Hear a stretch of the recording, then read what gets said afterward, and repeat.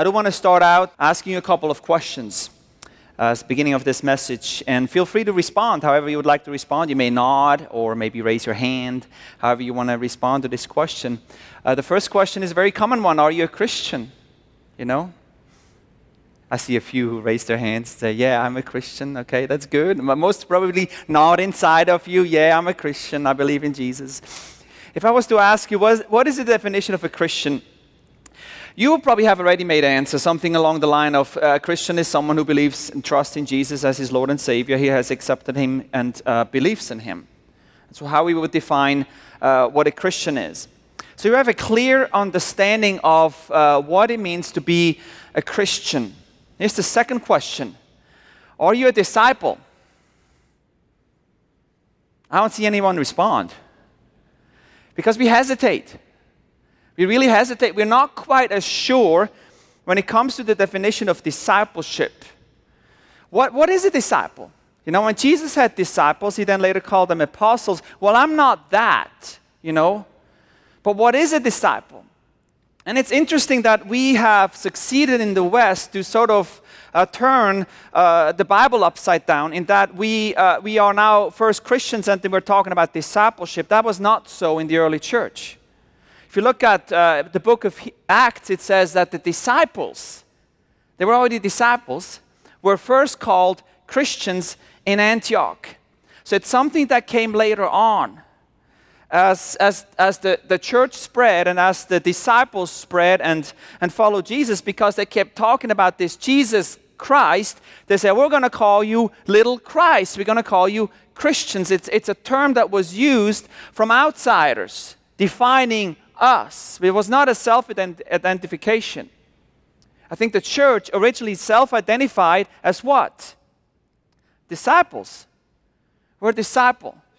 But we struggle today in our society, we struggle in our context to have a clear definition. What then is a disciple? Obviously, Jesus wants us to be disciples because that's the great commandment. He says, go and make what?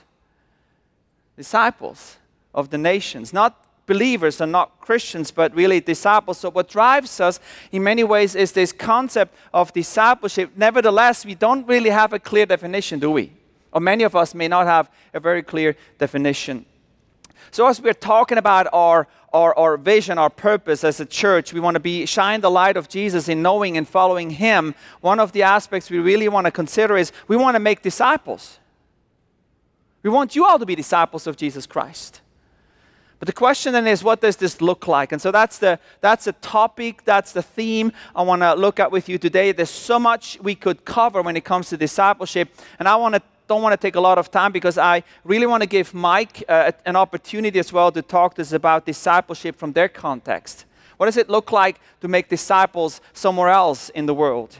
Maybe learn from that as well. What I want to do is not go into a lot of details. I just want to look at the word discipleship biblically and ask us the question, what does this word mean? How is it defined in Scripture? So a disciple, of course, is a follower of Jesus. And the word disciple in English is from Latin. It's from the Latin word discere. And then they got the word discipulus, which is a learner. So the word discere means to learn. The word discipulus is one who is learning. That is also the case when it comes to the Greek language, which the New Testament was written in. The word is a mathetes, which is a learner, and manthano is the word to learn. So first and foremost, Scripture simply says a disciple is a learner. It's a person who is learning and continues to learn in his journey, in his pursuit of Christ Jesus. So, for example, Jesus said this both in Luke and Matthew. He said it a little bit differently, but in Luke he said a student or a disciple is not above his teacher. And he goes on in Luke and says, but everyone who is fully trained will be like his teacher. It's the likeness of the teacher. And he says you need to be fully trained. It's this aspect of being trained in becoming like Jesus, like Him. And in Matthew he says, nor a servant above his master. It is enough for the student to be like his teacher and the servant to be like his master. So Jesus says all this is about, in many ways, is to be like the teacher. And who's our teacher? That's Jesus, isn't it? So Jesus is our teacher. He says, this is enough for us just to become more like he is and to be fully trained in this aspect. That is discipleship in a nutshell. However, we have to understand that discipleship when it comes to learning, because we have this understanding of learning in society today, it's like you sit down, you learn some knowledge, you learn information, that's it. But that's not the biblical understanding of learning. I think learning always points to change. Changing, transforming our lives. So as we pursue this word a little further, we come to what Jesus taught about learning. He doesn't use the word disciple here, but he uses the root of the word disciple, which is to learn. And so he's telling us what we ought to learn as disciples. So in Matthew 9, he says, go and learn, be a disciple. What this means, I desire mercy, not sacrifice. It's not about what you can do. It's not how much you can serve. It's not much how you can pour out your life. It's as much how can you display the character of God, this grace of God, the mercy of God to other people so they can see me in you. Go learn this. It goes on in chapter 11, says, take my yoke upon you. You're familiar with this passage. And learn from me. Why? Because I am gentle. I am humble. It's talking about our character. So Jesus is in the business of developing our character and says gentleness, humility, these are the characteristics of that I displayed, and I want you to display these characteristics in your life as well. That's what we ought to learn. That's what a disciple does. Matthew chapter 24, he says, learn this lesson from the fig tree. Well, what this means is basically saying you need to be people with spiritual understanding. With spiritual discernment, you need to be able to see the world through spiritual eyes and understand what God is doing. That's what a disciple does. John chapter 6, everyone who listens to the Father and learns from him comes to me. So not knowledge as in accumulating more knowledge as such, but it's a journey. It's the drawing near to Christ Jesus that Jesus is pointing about. So what does a disciple do? He learns in his character. He learns how to display the mercy, the grace of God. He has spiritual discernment, and he simply pursues Christ. Then Paul goes on. He uses this word as well in the letters of Paul. In Ephesians, he says, you did not learn Jesus that way. You did not learn Christ this way. You did not come to know him that way. The word means to learn. Learn what? Well, the context is talking about indulging in sensuality, impurity, in lust. He says, you don't know Jesus that way. That's not the Jesus that you know. So it's about purity. It's about persevering righteousness in our lives. In Philippians chapter 4, verse 9, we just talked about this recently. Whatever you have learned or received or heard from me, put it into practice. It's not just a matter of knowing these facts, it's a matter of practicing these things. And Paul says, I've learned to be content. So learning that ultimately is applied, for example, in contentment.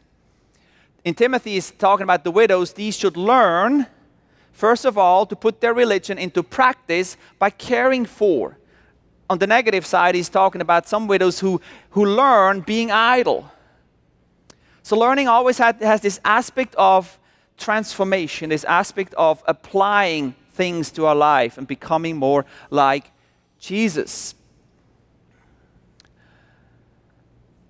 So it's always in the context when we're talking about this concept of discipleship. A disciple is a learner, is a follower of Jesus.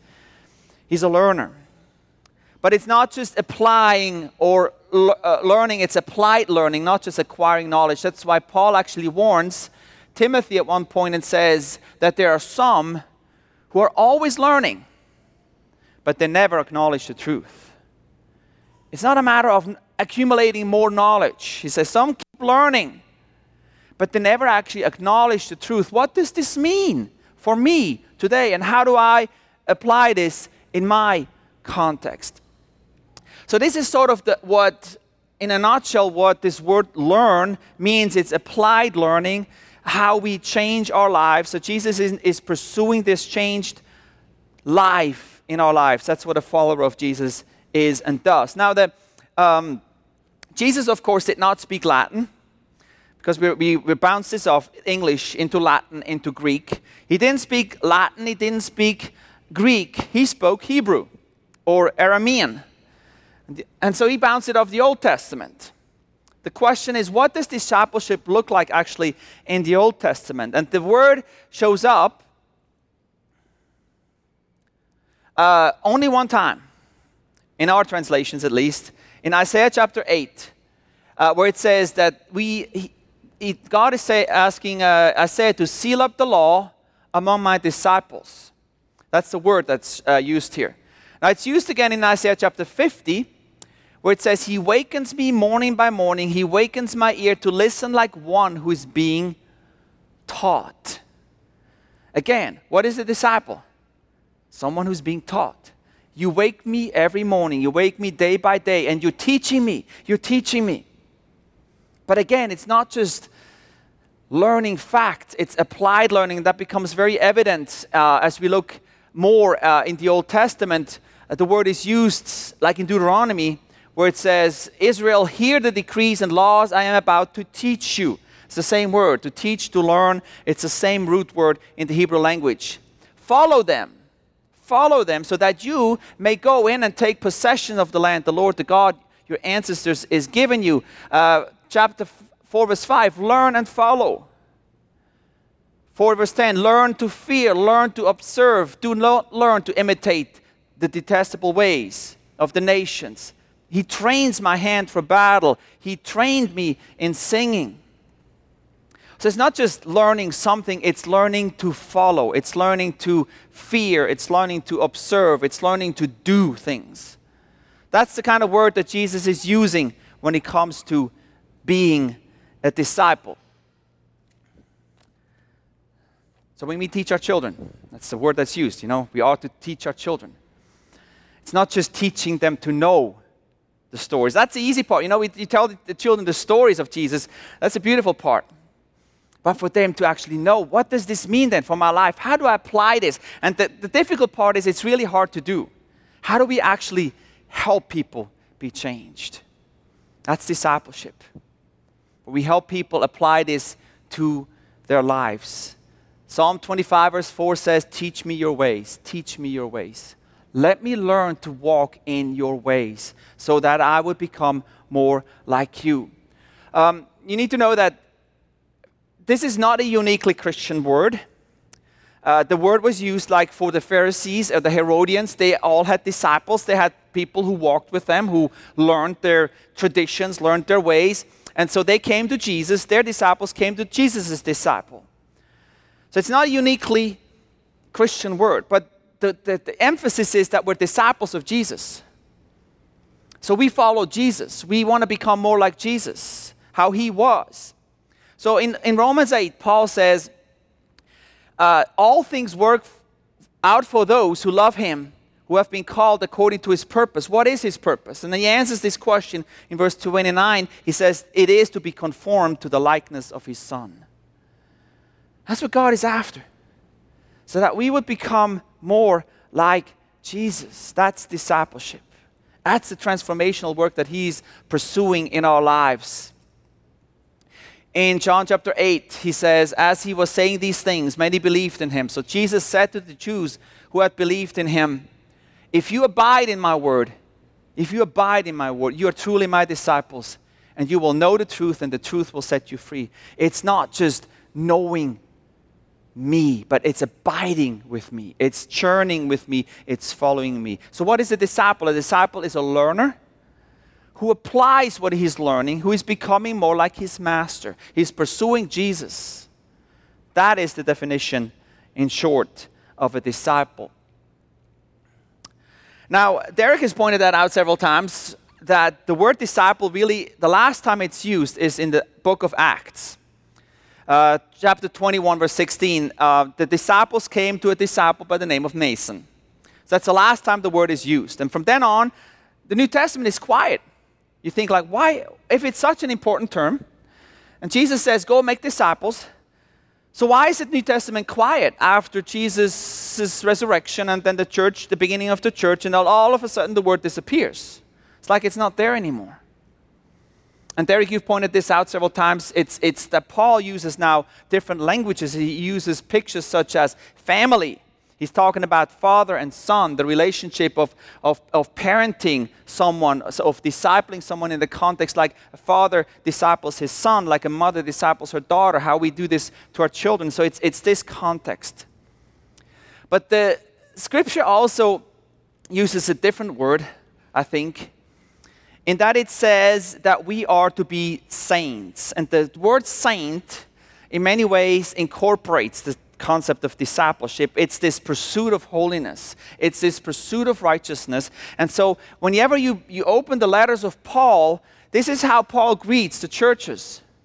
Other than Galatians and Thessalonians, where it simply says to the church at, later on we would always greet them as, in Corinthians, sanctified in Christ, called to be holy. In Corinthians, the saints throughout Asia, the saints in Ephesus, the saints in Philippi, to the holy and faithful brothers, and Timothy and Titus, he says, to my son. So it's this concept of relationship between father and son, but it's also this imagery of the pursuit of righteousness, the pursuit of holiness, which is the transformational work of God in us, isn't it?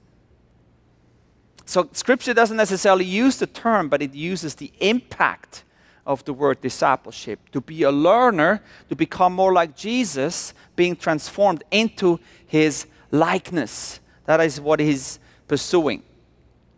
I told you I'm going to have a short message this morning. I'm going to wrap up my message because I do want to give time for Mike to be able to share just with more the application of what this looks like in their context. I do want to point out this study that was done in a book that was written in 1975 by James Engel and Wilbert Norton. And they wrote a book asking the question, what has gone wrong with the harvest? If we are sent out to go make disciples of the nations, what's gone wrong with the harvest today? And in this, they present this Engel's, what is called, scale of evangelism. It's a scale of evangelism. And they're putting this in a context of not just one decision, but it's a journey. So it begins with somebody who may know very little about the gospel, doesn't know anything about the gospel.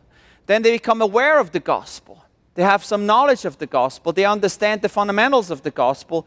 They grasp the personal implication. What does this mean for me today? They recognize their need for Jesus, and they've been challenged to become a Christian. Then they receive Jesus, is turning from their former lifestyle. They're being transformed. Their growth in character, begins to use abilities and spiritual gifts, shows leadership potential, is being trained for the leadership, fulfills a leadership role. All of this is discipleship. All of this is discipleship. Because Jesus says, if you learn from my Father, you will come to me. And we can start coming to Jesus even if we're far away, we don't hardly know anything. So people like in Vietnam who may be here at -7, they don't know anything about the gospel. They've never heard of the word God. They don't know about the Creator God. They have never heard the word Jesus. So to bring them from -7 to -6 can be a long time. It can be time. It can take time. But all of this is discipleship.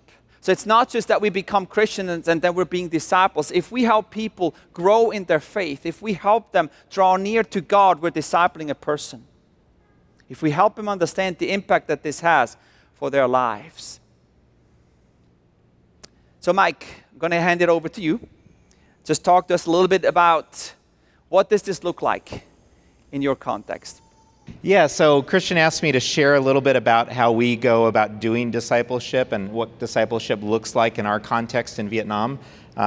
As Christian was pointing out, in Vietnam, especially up in the north, from a very Buddhist, Confucian, Taoist worldview, the concept of God as a creator does not exist. The concept of creation itself doesn't exist.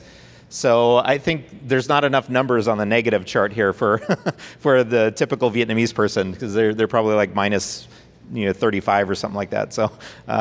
So it does take a long time. We actually have some teammates that have been engaging a small group of local Vietnamese for over 2 years now, reading through the scripture with them on a weekly basis. And through this 2-year process, we're beginning to see some of them now move towards faith. So this is a group of people that are very interested, are willing to come on a Friday night, young people on a Friday night, to go study the scripture together.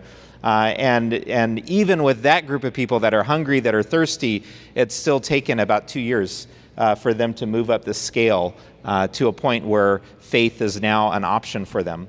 So it does take time with people. It is a process. And the more and more, every time I come back to the United States, I see that more and more people grew up outside of the church and are perhaps further down the scale than maybe we realize, especially those of us that grew up in a church background. We might not realize just how far down the scale some of our neighbors are that didn't grow up in the church. They might not know the gospel. They might not have ever heard the gospel growing up. So that's something that we can think about here, even in our context. In Kyrgyzstan, we work with a team of people, about 7 people, and we are all bivocational by choice, meaning that we all have jobs in Vietnam. Part of the reason is that Vietnam is a closed country, so it does not allow for a lot of religious activity. It's highly monitored. You can't get a missionary visa into Vietnam. So we have had to come in with a different type of visa, but we didn't want to go in and just have sort of a fake platform to operate off of. If we were going to go in as teachers or business people, we wanted to be authentic in that. And so everybody on our team has either a full-time job or a part-time job in education and business and a lot of different areas. And so that's one of the ways that we've been able to be effective with people, is that we're living life in their context. We're not going in as professional Christians, but we're going in and as people working alongside local Vietnamese. So that would be the very first thing that I would say to you is you don't need to be a professional Christian to be somebody who makes disciples. In fact, it's probably better that you're not a professional Christian because then you have the opportunity to be in the context of real life with people and be able to live out the gospel in that context. Now, our team, we've adopted a mission statement, or we call it a mantra because it's really short. And it goes like this, that we want to be engaged in authentic discipleship in the home, workplace, and community. And you'll notice it doesn't say anything about the church there. We do want to see the church as a result, but discipleship happens before the church. Discipleship is that process of not trying to get people into the church, but trying to get the church into the community. And so that's the way we see the process of discipleship. It's engaging the community where they're at, in their homes, in the workplace, and other aspects of the community. And we use the word authentic because we see that discipleship is something that involves our whole life. Okay, discipleship is not this segment of our life that happens on Sunday mornings and the Wednesday night Bible study and at prayer groups. But discipleship involves every aspect of our life. It involves how we do our jobs. It involves the models that we show people for how we interact with them and how we deal with conflict and how we deal with traffic, things like that. Of course, I guess Roanoke doesn't have a whole lot of traffic, but I'm from LA and that becomes an issue. So, so authentic is we want to be authentic in our ability to communicate with people and be able to make disciples. And then we talk about being disciplers in our homes and using our homes as a vehicle for discipleship. It was interesting. We spent 10 years in Kyrgyzstan, and as we were leaving, we had this sort of going away party, and a lot of the people that came to the party were people that came to faith through the ministry that we're involved in. And people had a little bit of time to share about the impact we've had on their lives. It's a time where everybody gets together, they share stories, they make us cry, and then, we feel bad about leaving. So, but during that time, I found it really interesting that a lot of people, when they came up and they shared, they didn't share about the impactful Bible studies that we had with them. They didn't share about the seasons of prayer and the activities that we were doing. They came up, a lot of these were young people, a lot of them were single when we met them, college students. And wave after wave of these people just shared these stories. When I was in your house, I saw how your marriage was. I saw how you treated your kids. When we ate dinner with you, we saw something different about your family. And so they were sharing these stories about being in our home and how being in our home had an impact on them and leading them to the Lord. And so that helped us realize that our home is a primary place of discipleship, that when we live out the gospel in the context of our family and then we invite people into our homes, or we go to the homes of other people, our homes become this natural place where we can disciple people without words by just living the gospel in the context of a family. That's one way that we can disciple people. So we were purposeful about that when we moved to Vietnam, to recognize that our homes are valuable, that our kids are not a distraction to the gospel. Our kids are not a distraction to ministry, but they're part of it. They're part of communicating the gospel. They're part of communicating what it means to follow Christ in the context of our home. And then the second thing is that we talk about being disciplers in the context of the workplace. Now, if we think about it, Sunday morning, how long are we here for a Sunday morning? A couple hours maybe, Where do we spend the majority of our time? It's not here on Sunday morning, right? The majority of our time is spent in our jobs, in the workplace. And that's where Jesus wants us most to be disciples and to be disciplers, is in the context of the workplace. It's really easy to be here on a Sunday morning and worship Jesus and talk about Jesus and live for Jesus here. But that's not what God has called us to. He's called us to actually make disciples in life, in the context of the real world. And so being a discipler in the context of the workplace, we found has been extremely important, because at the end of the day, Jesus is not interested in professional Christians. Jesus is interested in Christian professionals. He's interested in not professional disciples, but disciples who are professionals. So he's interested in disciples who are following him as doctors. He's interested in disciples who are following him as teachers. He's interested in disciples who are following him as coffee roasters. He's interested in disciples who are following him as janitors. Okay? Because Jesus wants every aspect of our culture. He doesn't want just Sunday morning. He wants all of it. He wants the job, he wants the home, he wants the workplace, he wants everything. Okay? So living out the gospel in the context of the workplace has become really important to us. And if we can go to the next slide here, I think I have a picture. Yes, so here's my workplace. Our workplace, Simple Coffee. So this is how we're living out discipleship in Vietnam, as we realize that Vietnamese people they're working 12 hours a day, 6-7 days a week. Some of them don't even have a day off. And so if we're trying to reach out to the community is in the workplace. And so we decided to start a workplace so that we could create this sense of community and begin to work with people in that context. And so with our staff, that's primarily who we're working with right now. And our staff is composed of, some of them are Christians, so we have 2 of our staff members that are believers, and then we have 3 staff members that are not believers. So part of that discipleship is allowing them to interact and learn how to work with each other as believers and non-believers. And then the other thing is that we're involved as well in trying to pour into their lives, modeling what it means to be a godly business person, what it means to follow Jesus in the context of running a company, running a business. Okay? And so that's one of the things that we're doing.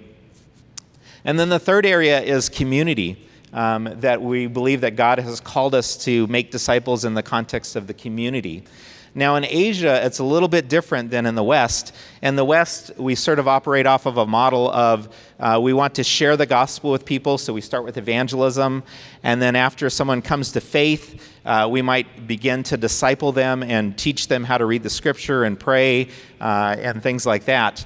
And then once we feel like there's enough disciples together, we might either invite them to the church or plant a new church, so we create this spiritual community. What we found in Asia, and perhaps I think it's actually changing here in the United States as well, is in Asia, the individual is not the center of the universe. It's the community that's the center, okay? And so everything operates based on the community. And so we've flipped that model around. Instead of going from evangelism, discipleship to community, we start with building community first. And we go from community to discipleship and learning how to follow Jesus in the context of that community. And that actually leads people to Jesus. It helps them see models of following Jesus in the context of the community, and that gives us opportunities to begin sharing with them how they can come to know Christ personally. And so we've kind of flipped it around in our context of community discipleship and then evangelism. And Jesus himself talks about that, right? Christian talked about the fact that disciples are learners, but also disciples are lovers. In fact, Jesus said, I give you a new commandment to his disciples, that you love one another. And that by that love for one another, that love in the context of a community, that love for one another, people will know that you're my disciples. So discipleship involves our heads and it involves our hearts. We are to love God with all of our heart and all of our mind. So we're to be learners and we're to be lovers in the context of discipleship. And it's that love that's attractional to people. When people see genuine love, when they see that agape love in the context of a community, it attracts people. They see something different than perhaps they haven't experienced before in their own lives. So if we can click to the next slide here.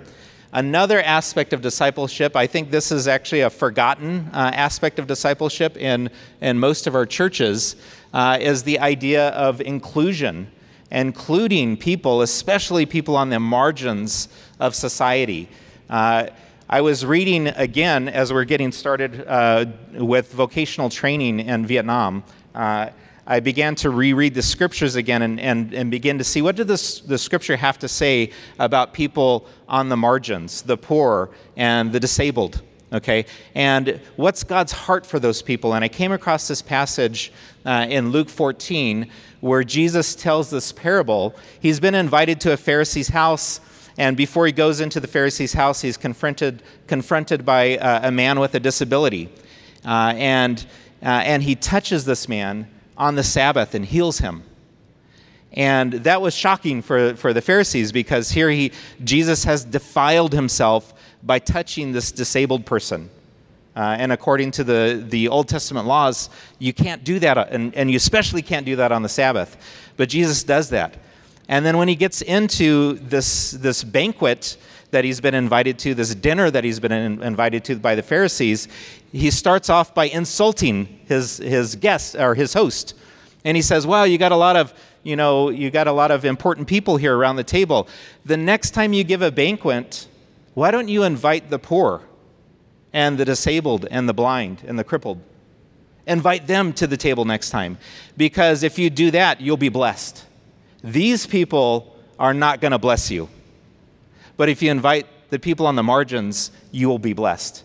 And so, not a great way to start off your dinner conversation, but that's how Jesus did it, by confronting that view that we want the attractive people, we want the important people at the table, right? And Jesus turns it around. No, he doesn't want the important people at the table. And then he goes on to tell this parable about the kingdom and this great host who's inviting people to this great banquet. And as he invites people to this great banquet, everybody comes up with their excuse. I don't have time. I've got to bury my dad. I've got a marriage. I've got this. I've got that. Everybody has an excuse. And then he says, so the host gets angry, and he says, well, go out into the streets. And let me just read what he says, because I think this is a forgotten part of the Great Commission. Jesus says, go out quickly into the streets and the alleys of the towns and bring in the poor and the crippled and the blind and the lame. Bring them in. And so they do that. And there's still not enough people. And then the host says, go out again and compel them to come in. In other words, grab them by the shirt and drag them in, right? So that my banquet will be full. Full of what? Full of important people? Full of rich people? Full of the middle upper class? No. Full of people on the margins of society. Full of the poor, the lame, the crippled, the disabled. Okay? That's the vision of the kingdom. The kingdom, Jesus said, he didn't come to the healthy, right? He came for those who are in need of a physician. He came when he announced his ministry. Jesus says at the very beginning of the ministry, in Nazareth, as he's opening the scroll, he reads from Isaiah, "The Spirit of the Lord is upon me, because he has anointed me to proclaim the good news to the poor. He has sent me to proclaim freedom to the prisoners and recovery of sight to the blind, to set the oppressed free, to proclaim the year of the Lord's favor," or the year of Jubilee. And then he closes up the scroll and Jesus says, that's what I'm here to do. I'm here to fulfill this prophecy. That's my mission. My mission is to go to the people on the margins and to bring them in to the kingdom. And so we think about that here in Roanoke. Who are the people on the margins here that need to be? I see all these empty seats here. Who are the people on the margins here in Roanoke that need to be sitting in these seats? And how can you go out onto the streets and drag them by their shirts and compel them to be here at the table? So that's kind of our journey that we've been on, and we share it with you because we're on that journey with you. We're not far down the road. We're learning this as we go, and we're learning how to be disciples, and we're learning really who God has a heart for, and who he wants to bring in to become learners and lovers of Jesus. So thank you, Christian. I love that because we've seen so much of that also happening in our ministry in Thailand. A lot of time it was just through the community that people came to experience what Christianity truly is. If you tried to share with them, there was just not an openness. There's no concept of God in many places of the world. And so even I think in our society today, people, you talk to them about God, and right away there's a wall there. But living our community, living out our faith in community, and I think you're really called to do this among the disabled community, because not only to reach the disabled, but to reach those families as well, whole communities, villages who are impacted by disabilities as well. And I think this is how the circles of growth of discipleship can happen. And you can even see this scale I showed up here. Community can be anything, you know. Community can come in at any point along that way where we live out our faith. And I think that's the beauty of discipleship, and that's the beauty of what church can be.